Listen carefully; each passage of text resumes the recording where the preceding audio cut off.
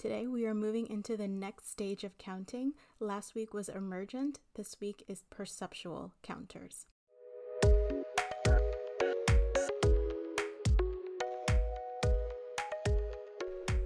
Hello and welcome to Making Number Sense Make Sense, a podcast for elementary teachers, specifically early elementary teachers, looking to really make an impact in the number sense of their students. Emergent counters that we talked about last week are ones who are still working on one-to-one correspondence, learning the number sequence, learning to write their numbers, usually to around 5, hopefully beyond. So now we are into perceptual counters. Perceptual counters need to bring to life or really perceive the things that they're counting. At this stage, they're still learning to make numbers and think about numbers in a more abstract way. At this point, they're still very concrete. A perceptual counter still needs to bring something to life. So if I say count this collection and there's 10 objects there, they'll be able to count them, but they'll need to touch them. They'll need to perceive them. They'll need to make it real. Or if I clap 10 times, they'll be able to count it, but they'll really need to keep track of the 1, 2, 3. They need to touch it, tap it, see it, or hear it to be able to count it. Kids who are perceptual counters will be able to count small objects with one-to-one correspondence. They'll be able to count arrangements of 10, usually write numbers to 10 and represent a collection of what's counted. So if I say how many things are here, there are 10, they could draw a matching set or create a matching set of 10 items counting correctly.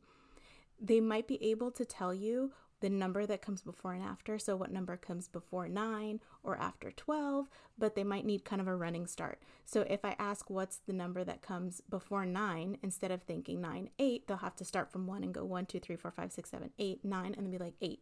8 is the number that I'm looking for. If you ask them to show you 8 fingers and they're not really sure about what 8 fingers will look like, they might raise up their fingers, or you might see them tapping their chin or tapping their face with all of their fingers, or a desk or table to make the number 8 that you were looking for. And they're working on still counting to 20. You're looking out for kids who can count a small collection of 15 or fewer and tell you how many.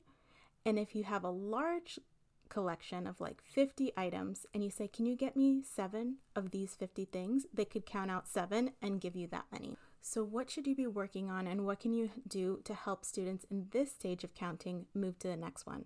So at this point, they understand the concept of one-to-one correspondence, like one number name goes with one object, but they might still have trouble with the later teen number sequences. So you're going to be wanting to work on number sequences and rote counting, one-to-one correspondence, cardinality for larger quantities up to about 20, and you're going to want to be working on subitizing. And subitizing, I have an episode about that I will link for you, but subitizing is the ability to quickly recognize a small group of objects without counting them. So if you roll a die and you get the number 6, you would just know what the 6 looks like instead of having to count the 3, like 1, 2, 3, 4, 5, 6, you'll just know how many it is, 6.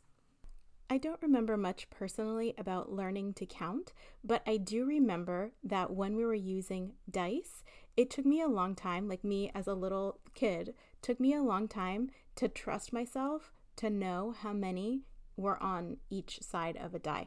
I remember knowing, it's like, oh, I know that's 5, but I'm just going to count to double check. Like I got really stuck in that, and it took me a while to be able to move past that.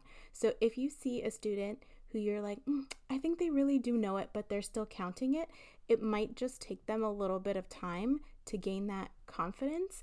And something that helped me was my parents used to play like dice games with me. When we were playing it, you kind of got out of your head about your counting and you just kind of went with it. You're like, I want the game to keep going. I'm just going to roll with it and hope that I get the right answer. And when I say that, I don't mean guessing. I mean like having the confidence to be like, I know what this number is. I know that that's a 5. I'm just going to say 5. So for your students who might be a little bit more shy or more tentative, it might take them a little bit longer, but they really just benefit from that extra practice to gain the confidence to be able to say their numbers and use them in larger purposes. Use them for problem solving. So if it looks like they might be a little nervous, just give them time and games that they can play to help them. Another thing that they might be able to subitize would be numbers on a 10 frame, if they're familiar with 10 frames and you've been working on that, or number patterns. So if I said to a kid, can you put up 6 fingers? They might be able to put up 6 without counting 1, 2, 3, 4, 5, 6. They might be able to just show you what 6 is. So they're working on understanding how many each number is without counting it for smaller quantities. So there are 2 types of subitizing, perceptual and conceptual. So we can really only subitize around 5 things easily. So recognizing 5 things easily without counting that you're not very familiar with. But in conceptual subitizing, you start to see smaller numbers inside of the bigger numbers. So if I had a 10 frame and I had 7 on it, kids who are more familiar with it will just know that's 7. But if they're still working on subitizing on a 10 frame, they might see 5 on the top of the 10 frame and 2 on the bottom and know 5 and 2 is 7.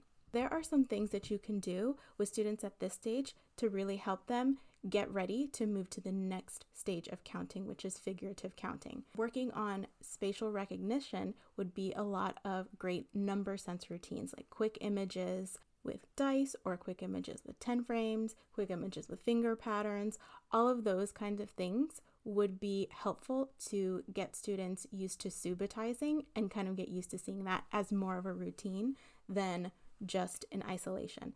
The kinds of games and centers you want to choose are games and centers that incorporate a lot of these different tools like dice, Rec and Recs, 10 frames, but in a way that's kind of engaging and fun. So maybe in one game, they'll have to roll a dice and make a tower, or roll a dice and create a pattern. They might have to pick a card and make a matching set.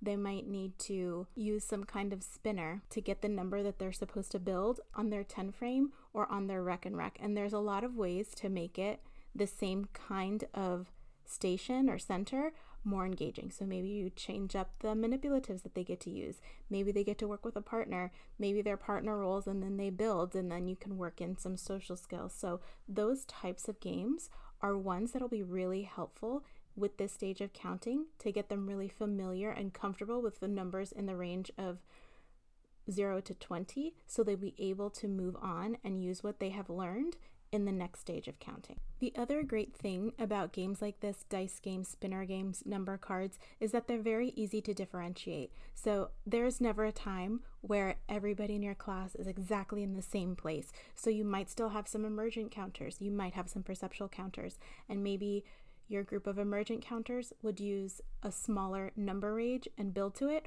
or maybe they're working with a partner who might be a little bit stronger and their partner can help them with their numbers to move on to the next level. So there's lots of choices for differentiation and opportunities for kids to help each other and learn from each other. So you're really going to want to work on those teen numbers at this stage, which can be really tricky. And Rec and Recs are a great way to work with teen numbers. So Rec and Recs are bead racks that have 2 bars, and there's 10 of them on the top and 10 of them on the bottom. 5 of them are red, 5 of them are white on both sides. So it's still working with 5, 10, and 20, which are all friendly anchor numbers, but at the same time, it's just a little bit different than what would be on a 10 frame. So by using Rec and Recs and also 10 frames, it helps them build connections between those numbers and seeing them in a different way. So it can stop being so concrete and they can start to generalize what those numbers look like and what they are in relation to each other. And I mentioned 10 frames a lot. 10 frames, 20 frames are another great way to work on this number range, because it's set up as 10 and extras, which is like tens and ones, which you start to get into decomposing numbers, understanding the beginnings of our number system, because our number system is based on tens. So really being familiar and flexible with those number combinations really helps kids move on to the next stage of counting. I do want to say that at this point, you don't want to rush into addition and subtraction, because it can start to get really complicated. You're getting into symbols again, or writing number sentences, things like that. A lot of times people rush to do addition and subtraction, or you'll see students doing worksheets or families wanting to be supportive and having their kids do worksheets like addition and subtraction worksheets.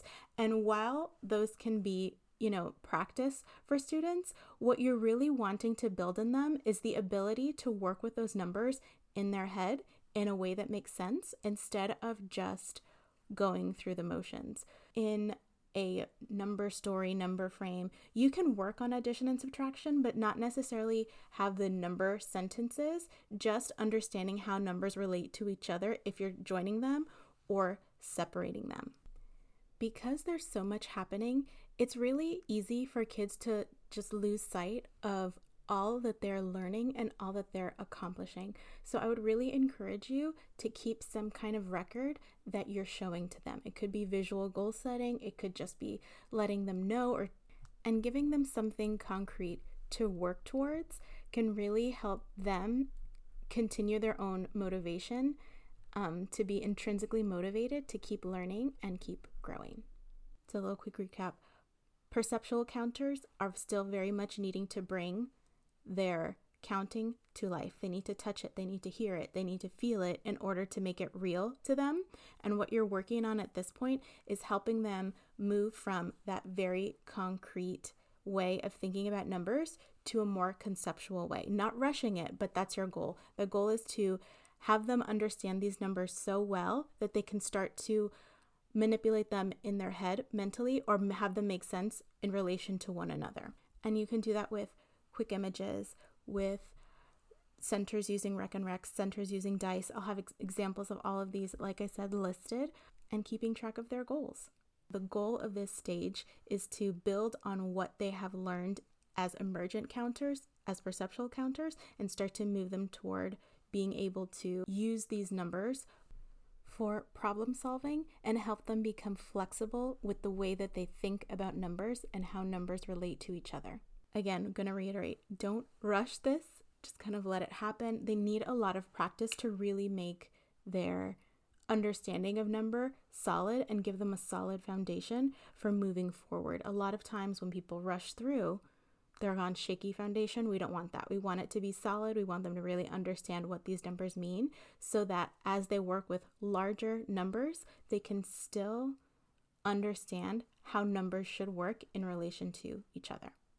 If you're enjoying the podcast, please take the time to leave a review. You can send me a message. And if there's anything you would like me to talk about more, make sure to fill out the Google form that is linked in the show notes. Until next time, keep counting.